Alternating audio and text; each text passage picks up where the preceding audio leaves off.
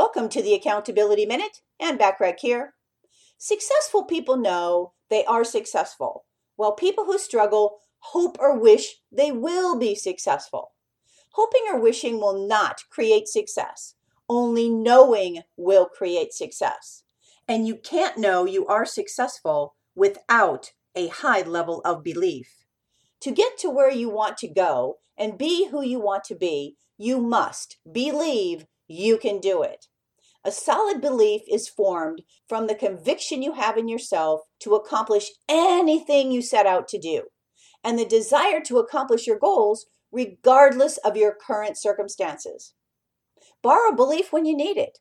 If someone believes in you more than you do on any given day, borrow their belief to get you through whatever it is you need to get through. I say to people, I believe in you. When are you going to start believing in you?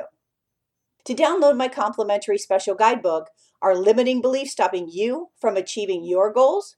Go to accountabilitycoach.com/request-guidebook-limiting-beliefs. Thanks for listening.